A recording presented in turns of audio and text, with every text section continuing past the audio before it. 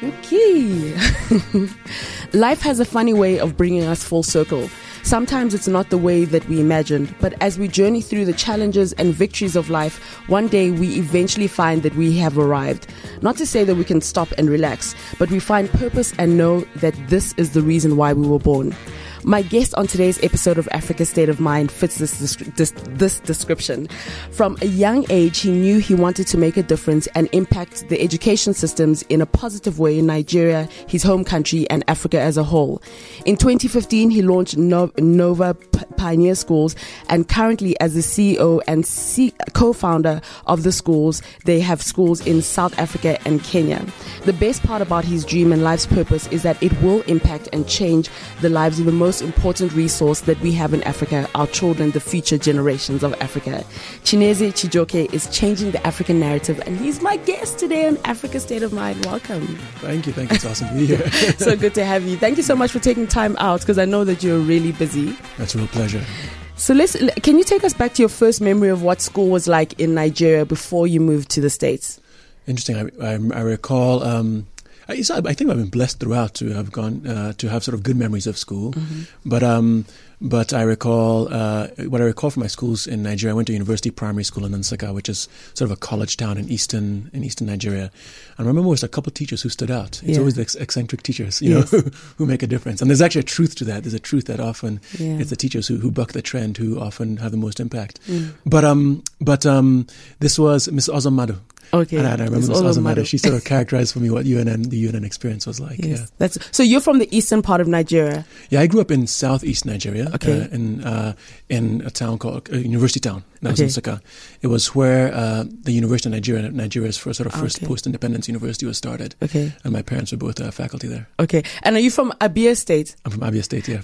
Isn't that where you can buy anything? If you need something, just go to Abia State. Made in Abia. Made in Abia. There's a huge sort of market town called Aba in Abia State. But Oh, made in Aba in Abia State. Okay, exactly. I'm trying. Almost there. That's pretty good. Now, most African families, I know with myself, being Ugandan, when it comes to education, there are always people within your family who are either really...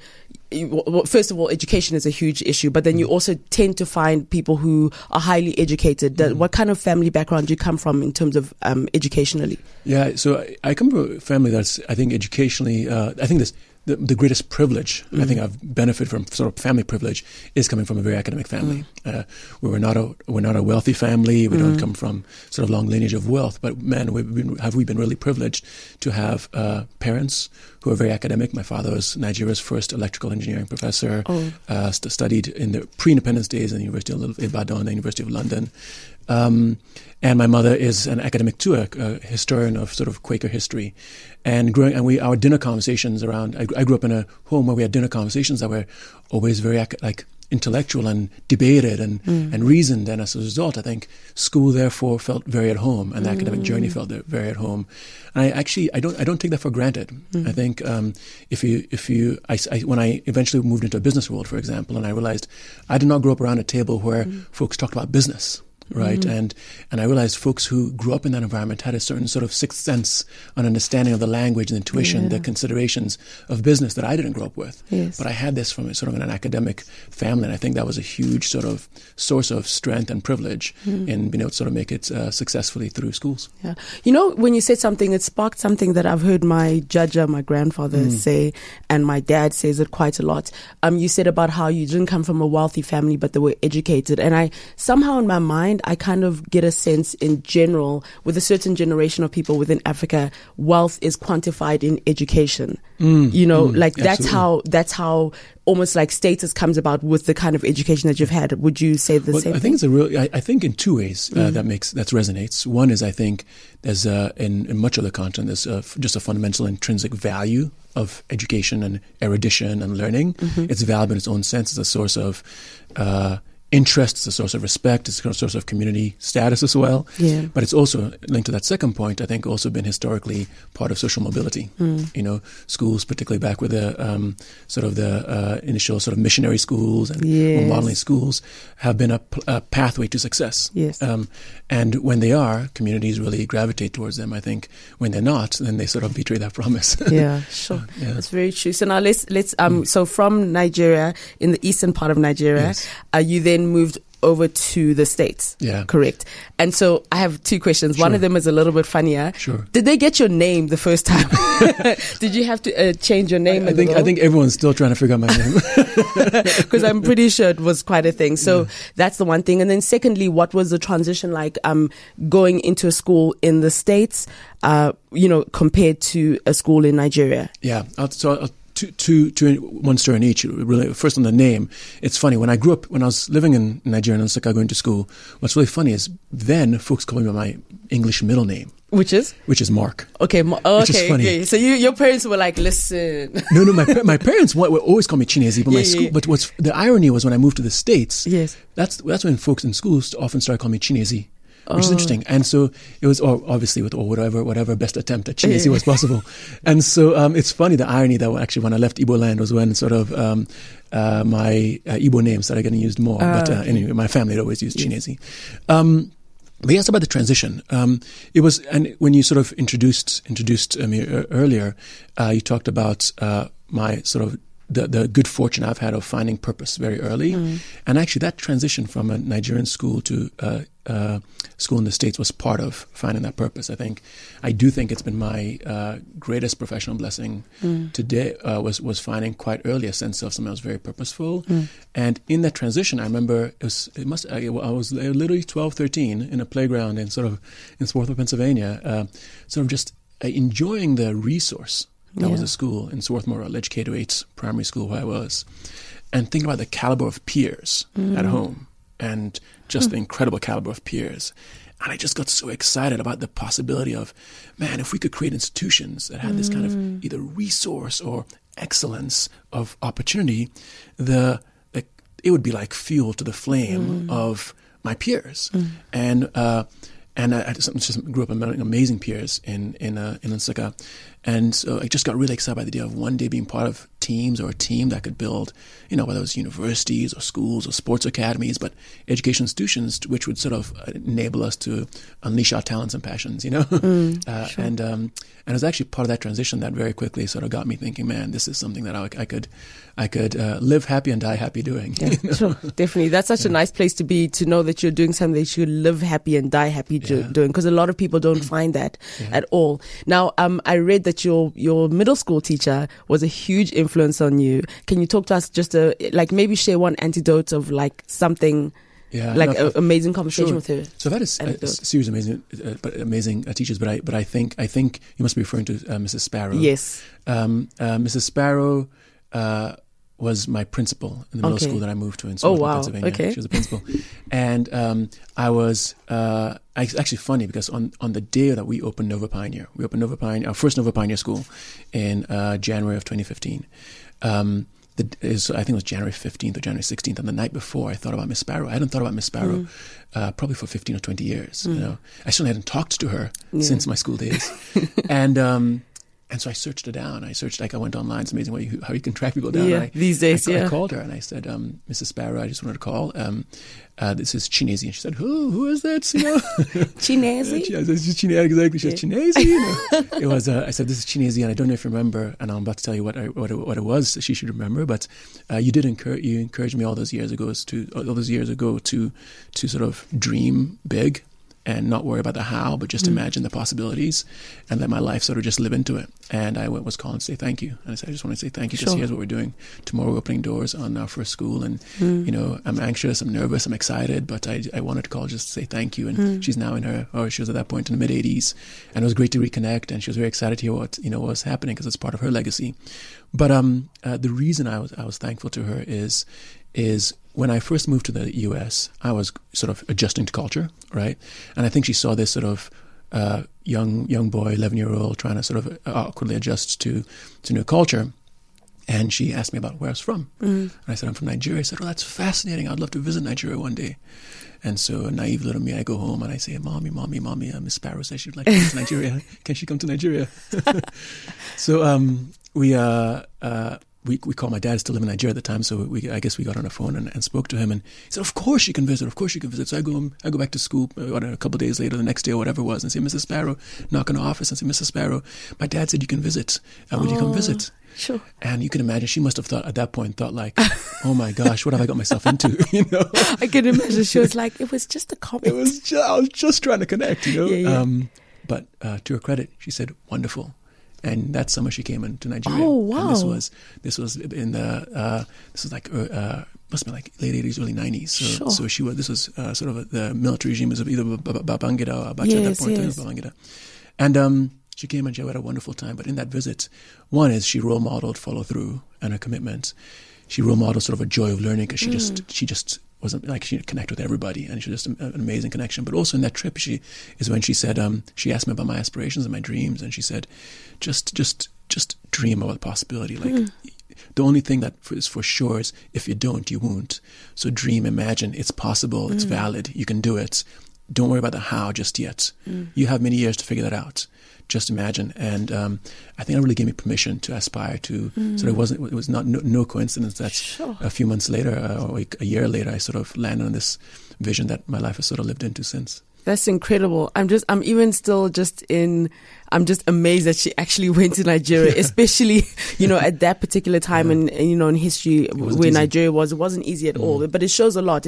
I think it's really awesome when you meet people who just, as you said, follow through, and this is something that, you are very passionate about, and it's become the mantra of the school, just this whole idea of excellence and self-mastering. Talk to us a little bit about some of those values that are being instilled with the children. Yeah. So fundamentally, what our aspiration and our intent in starting Nova Pioneers, to have schools where young people could grow up to shape the world, not just sort of say, hey, I want to earn a certificate and find a job and work, but actually live into their full potential and promise of saying, I can actually shape the world for the better and to my vision. And that's why we call ourselves Schools for Innovators and Leaders. And it means is we want our students consistently throughout their time at Nova Pioneer, from the time they're 3 through the time they're 18 and frankly beyond, having experiences where they're doing a few things. One is they're learning to turn their ideas into manifest impact. So whether it's our preschoolers or our grade ones who are doing projects that they can actually make visible their work, make visible ideas that have actually influenced how we do things as a school. So real meaningful projects, turning ideas into impact, and doing that throughout. Or our secondary school students who are writing books now, who are presenting TED Talks, or who are really just solving problems and connecting their points of passion to problems and making those manifest. And because our sense is you don't wait till you're 30 or 40 to become an innovator leader. You actually build a life habit. It's a practice of connecting your passions to problems and to ideas. And there's actually a great book by Tony Wagner called Creating Innovators that's about that talks about the progression from play to passion to purpose. And that's absolutely right. You want kids exploring, playing, making the ideas come to life, building passions around it and then applying that passion to a problem because that becomes purposeful. And that's the life progression. And like when we do all that, like ultimately, like what we hope, what I hope our students get out of Nova Pioneer, which connects back to Sandy Sparrow, is a fundamental learning that they are capable. What she said to me was, don't worry about the how just now, just fundamentally know you can. Have faith in that, and then let your own efforts prove it out. And that's what we need to do for our students, our Noveneers, is have them have the opportunity to discover not what they can't do, not, I'm not good at math, I'm not good at science, I'm not good at arts. That's what too much of school's about. We want to be different in a way where young people learn what I can do, that I'm fundamentally capable. And the way I discover that is by working hard to try to do something challenging and meaningful, and discovering, oh my goodness, I can do that, and that's just a snowball that builds. And so that's fundamentally at its core, is building. Young people can shape the world by discovering that they can. Yes. Obviously, in a context of strong academic rigor, of beyond classroom opportunities that create the substance of it. But that core learning of I can is what Pioneer is about. And I think that's something that, as you were speaking and explaining that's something that we can even learn in our adult ages, Absolutely. Just that whole idea that it is actually possible, because that's what it comes down to fundamentally, Now, so let's talk about, because I've been traveling traveling around the continent quite a lot, and one of the things that I've seen in this past year has been, just with regards to tech and innovation, and that's how that's changing, young people's lives, and how that's changing the story around Africa in such fascinating ways. I was never a tech person until I met people who were doing awesome things very tangibly.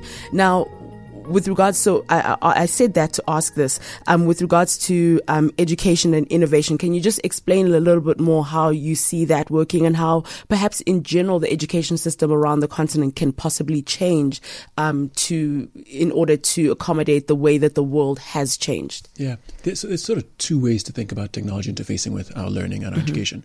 One is, how can it shape how's the technology a tool for the things that create great learning experiences? So whether that is interaction, collaboration across our students who are in South Africa and Kenya doing joint projects through Zoom or Skype, like for instance, that's technology as a tool. Awesome. Or whether it's our students doing getting rich data from online map assessments, these assessments we use, which can enable us to benchmark their growth, not just with their peers in their school, but across the world, to make sure our students are globally skilled and growing at a rate that is that exceeds global norms. So there are ways that we can apply technology as a tool, or whether it is students using it to explore the ideas by writing and giving peer feedback on writing. That's technology as a tool. But the other way, which I think is really important too, is students being able to use technology to create. Right? Students, so because you don't just want to grow up as, with a mindset of I'm a consumer of technology. You want to grow up, I'm a creator of the technologies that solve the problems, which I'm impassioned about, right? And that is where you might get coding, where you might get robotics, where we have on every Friday, our primary schools have what's called an exploration day, in which they're doing work that integrates science, technology, engineering, arts, and mathematics around a set of really interesting challenges. And whether it is through coding or whether it is through building stuff, sort of more mechanical building, you want an experience where young people are learning that technology is something that enables them to create. And then what we're doing is growing up creators and producers of technology, not just consumers of it for their practice. Sure. And then now the application process and the kinds of students that are allowed to get into the school. What is the process around that? Because I know that it's not the education. I mean, people pay this, to be at the school. So it's not what the Opa Leadership Academy does, or an example, the Labawi Academy in Ethiopia. But so what is the whole process around that? Because I imagine that you look for very specific types of students to be able to get into these schools. Yeah. So and it gets increasingly selective as you get closer to secondary school, obviously. But we are, so the first thing is for students and families to be aligned to both the culture and the intent and the mission of what Nova Pioneer is about, developing innovators and leaders, and that's the first thing. The second is that students are able to handle what are pretty rigorous demands. There is an academic selection process, obviously in grade R and grade 1 and grade 2, we want to make sure that students are ready for the classroom they're going into, but it would be irresponsible to make a life judgment about a 1-year-old, first grader, entering first grader, 6-year-old. And so, so for that, we want to make sure, one is that the family that's joining understands Nova Pioneer, that our students are grade ready, and then if there's that sort of fit, then we would admit, and obviously we try to keep our fees as affordable as possible, but there are fees. And then secondary school, going towards secondary school, it does become more and more academically selective, and selective around the qualities of leadership and innovation, because there you are already joining sort of pretty late in one's or at one point in one's career, what is a rigorous academic standard and an approach to learning that is built around innovation and leadership, and you want it to be a fit. You want it to be a fit. And so it does get more selective in that way as you go along. But easiest way for folks who are interested is obviously just contact us and find out more. Okay. And so now, so you've got schools in South Africa, in Kenya, so East Africa's represented. Yes. Uganda's not there yet, but we wait. So the question, of course, would be, when would you be looking at going into Nigeria? Is that, evidence. Yeah. Yeah, so actually, Uganda I don't think is that far away. So hopefully we'll be you'll be able to go home and see our schools. I'll be like, but yes, Nigeria. We intend to open our first school in Nigeria in September of 2020. Oh, awesome! So we're working on that already. And which part of Nigeria would it be in? TBD, but we are Okay. most likely Okay. going to be opening in Lagos. Okay, that's awesome. That's really awesome. And now, just another question that I thought was quite interesting. What kind of school curriculum does it fall under? What curriculum does it follow? Yeah, so we vary a little bit by country. Okay. How we do that. Okay, so, for that's example, good. in Kenya, our schools follow the Kenyan national curriculum, Okay. but are taught, the pedagogy is consistent across. So it's taught in a very rigorous inquiry-based way. In South Africa, we use the Cambridge curriculum and are taught in a rigorous inquiry-based way. And in West Africa, we anticipate having a blend Okay. between local curriculum and Cambridge, and sort of just responsive to the specific context of each country. Okay. And then what's been the biggest challenge with regards to opening the schools from a, how should I say, red tape or getting, you know what I mean, that sort of thing? What's been the biggest challenge where that's concerned? It's interesting. The biggest challenges aren't bureaucratic. Okay. I think it's important in any society to have the public sector play a quality assurance and take a strong view on the education of and the public sector has real rights. The public has real rights to sort of to be able to make sure that private operators are doing so responsibly. So that actually has never been the main issue. I think the biggest challenge is what makes us distinctive and what will make us distinctive and enable us to meet our mission and do so while we grow, and we grow pretty fast, are three things. One is our culture, two are our people, and then three are how consistent we are in our practices. And if I think about what's hard, it's both what's most joyful, but what we work the hardest at, I think it's those three things. It's making sure that our culture is strong and embedded, and it's not just a set of words or values, it's an expectation for every student, every grown-up, every family that our 6 culture principles are lived. That's hard work, but it's also wonderful in what it creates. The second is people, as we are able to make offers to less than 2.5% of people who apply to Never Pioneer. And there are many wonderful people who don't end up joining because of the fit, and we have to find the right fit and the right really great people. And that's the other way the world has really conspired to help us really to create a really great team. And as fast as we're growing, that's a real challenge, making sure we're continuing to do that well. And then the third is practice. We're growing at a rate at which we need to make sure that we're really strong in our practices. So those three things actually are what absorb, I'd say, 60 to 75% of our sort of building effort. The things like, municipal registrations of land or, those are important. I understand they don't always move as fast as we'd like to move, but that's okay. I think that's understandable. That hasn't been our biggest challenge. And so, earlier on at the start of this conversation, we spoke about how, when it comes to education, it's seen in Africa, like people really hail it, it's part of status and all of that.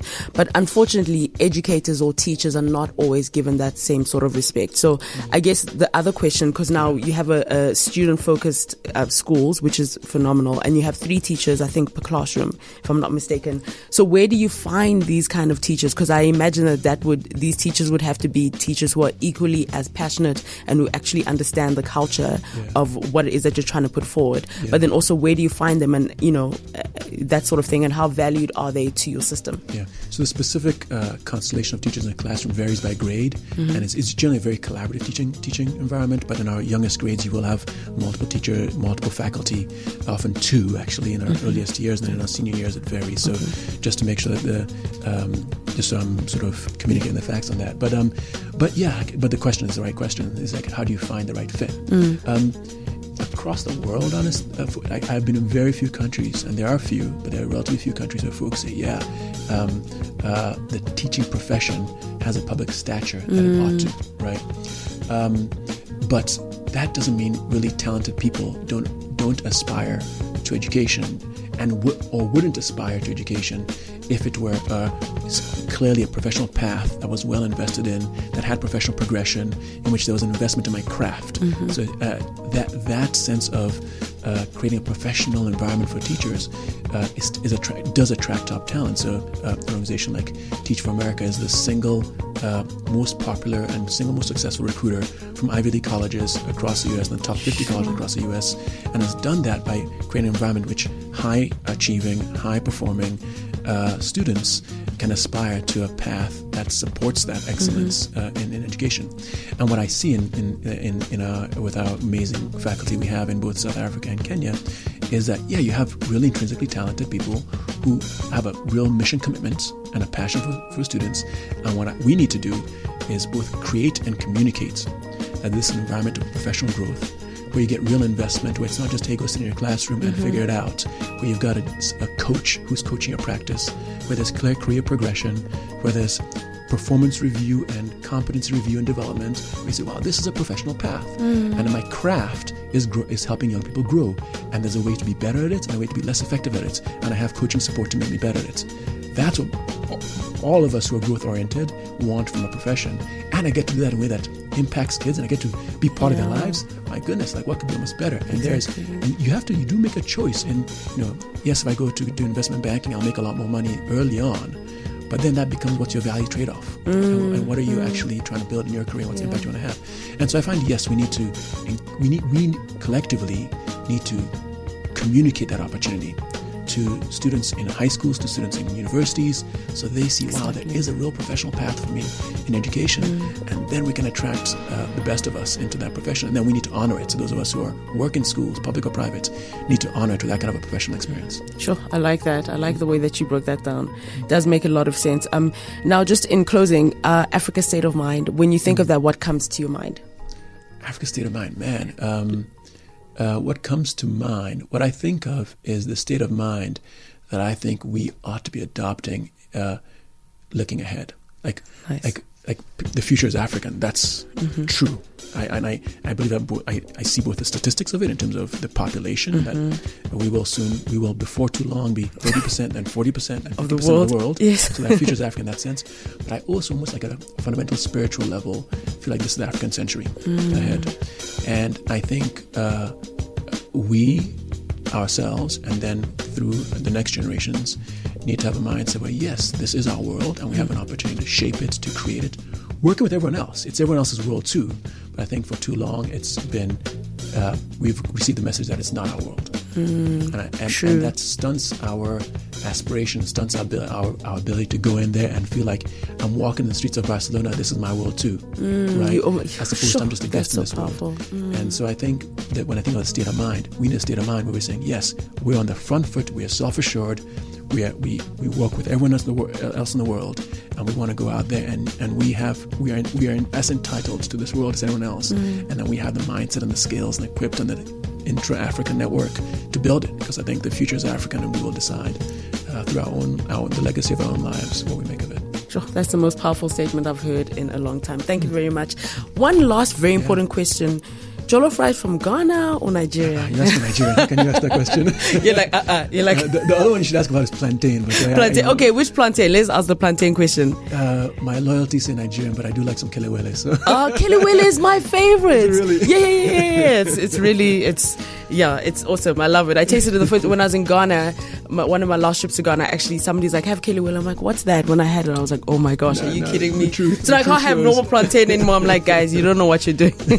But thank you very much, and thank you just for all that you're doing. And I meant what I said in the beginning with regards to the fact that you're investing in the most important resource that we have in Africa, because we often speak about, the different actual natural resources, but the people are the most important. And we have the youngest continent in the world. And like you said, statistics show that Africans are going to be a bulk of the world in not very long from now. And this investment in young people in Africa is so important, because they're going to be defining, the story of Africa moving on. So thank you very much for that. And thank you for changing the narrative. And thank you for being an Africa State of Mind. Thank you for the encouragement. Thanks so much. Africa State of Mind with Lee Kasumba. Get it on iTunes now.